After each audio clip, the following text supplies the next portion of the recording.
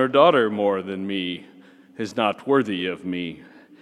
And whoever does not take up his cross and follow after me is not worthy of me.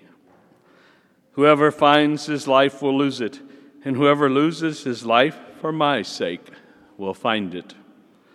Whoever receives you receives me, and whoever receives me receives the one who sent me. Whoever receives a prophet because he is a prophet will receive a prophet's reward. And whoever receives a righteous man because he is a righteous man will receive a righteous man's reward.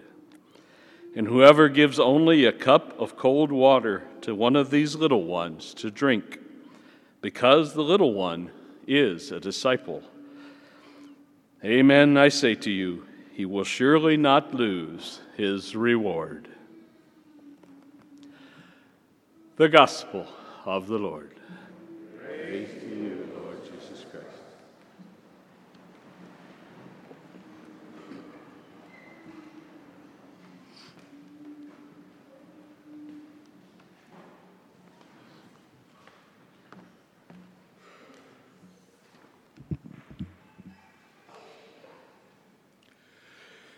Jesus' words today sound a little harsh or a little odd to us, but it's nothing in compared to the reaction that he would have received when he shared those words with his apostles some 2,000 years ago. There's a book that I refer to as I prepare these homilies, and this author reflects on these gospel readings, but he reflects on them in the context of the social norms of the time. There's a lot of differences between our lives and the lives of that first century in the Middle East. And one of the differences has to do with the family and how important the family was.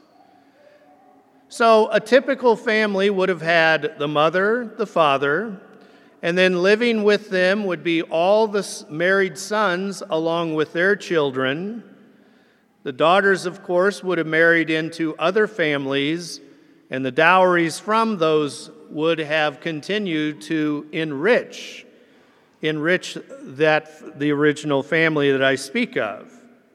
The family structure gives security to the family, gives jobs to those that are available to work, and protection, as the sons would take over when their father dies, and most especially taking care of their mother.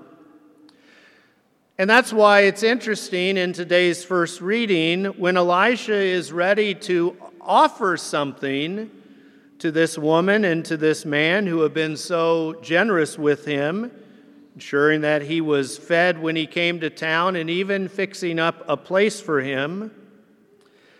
The servant says, well, yes, she needs a son because she has no son and her husband is getting advanced in years, which means he's going to die soon and she will be a widow and she may lose all of this. She may lose her home. She would have no one to protect her.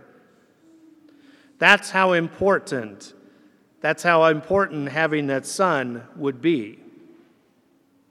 And so in the midst of all of this understanding, Jesus says, whoever loves father or mother more than me is not worthy of me, and whoever loves son or daughter more than me is not worthy of me. This would have been shocking to his apostles. It would have totally and completely overturned what their idea of how the world works. It would have been difficult to have accepted these words. But what is Jesus trying to teach not only his disciples, but us as well? He's trying to teach them, he's offering them an alternative. And that alternative is the larger family in which the Heavenly Father is the head, and he is our brother. This larger family that has God in the center of their lives. this larger family that we are all members of through our baptism.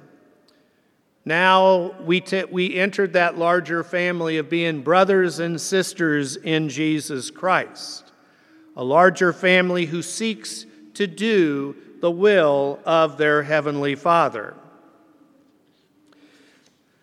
So this is what Jesus is proposing.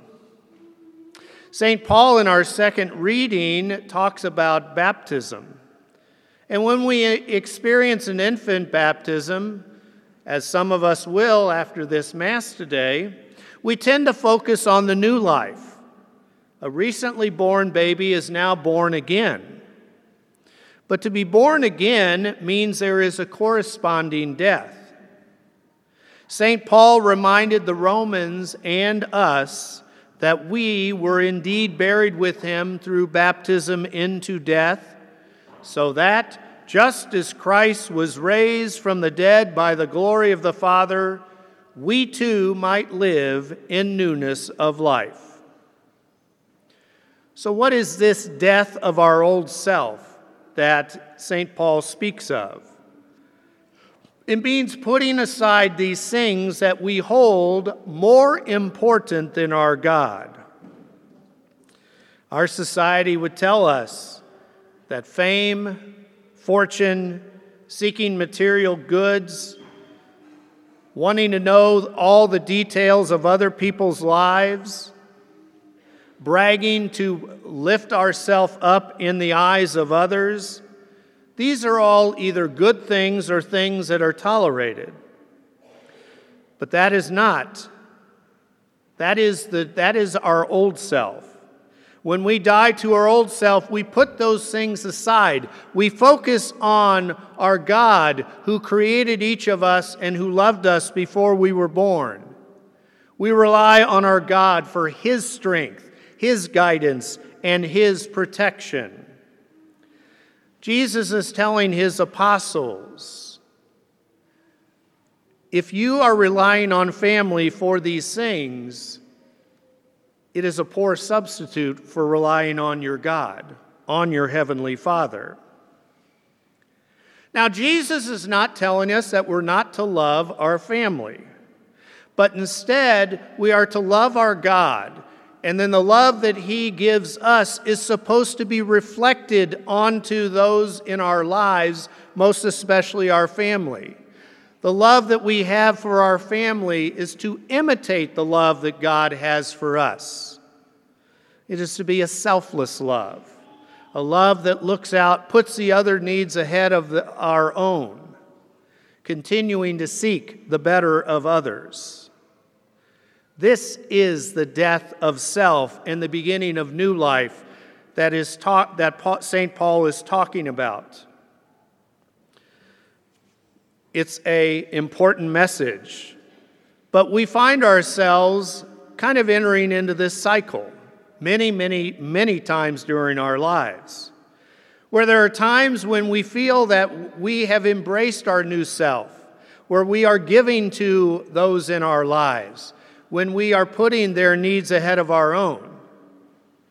But then we find ourselves slipping back to our old self. We find ourselves being more concerned about my needs, my wants, my desires, and putting myself over others. And the Lord then calls us to repent and turn our hearts back to Him and recapture the new life that was given to us at our baptism.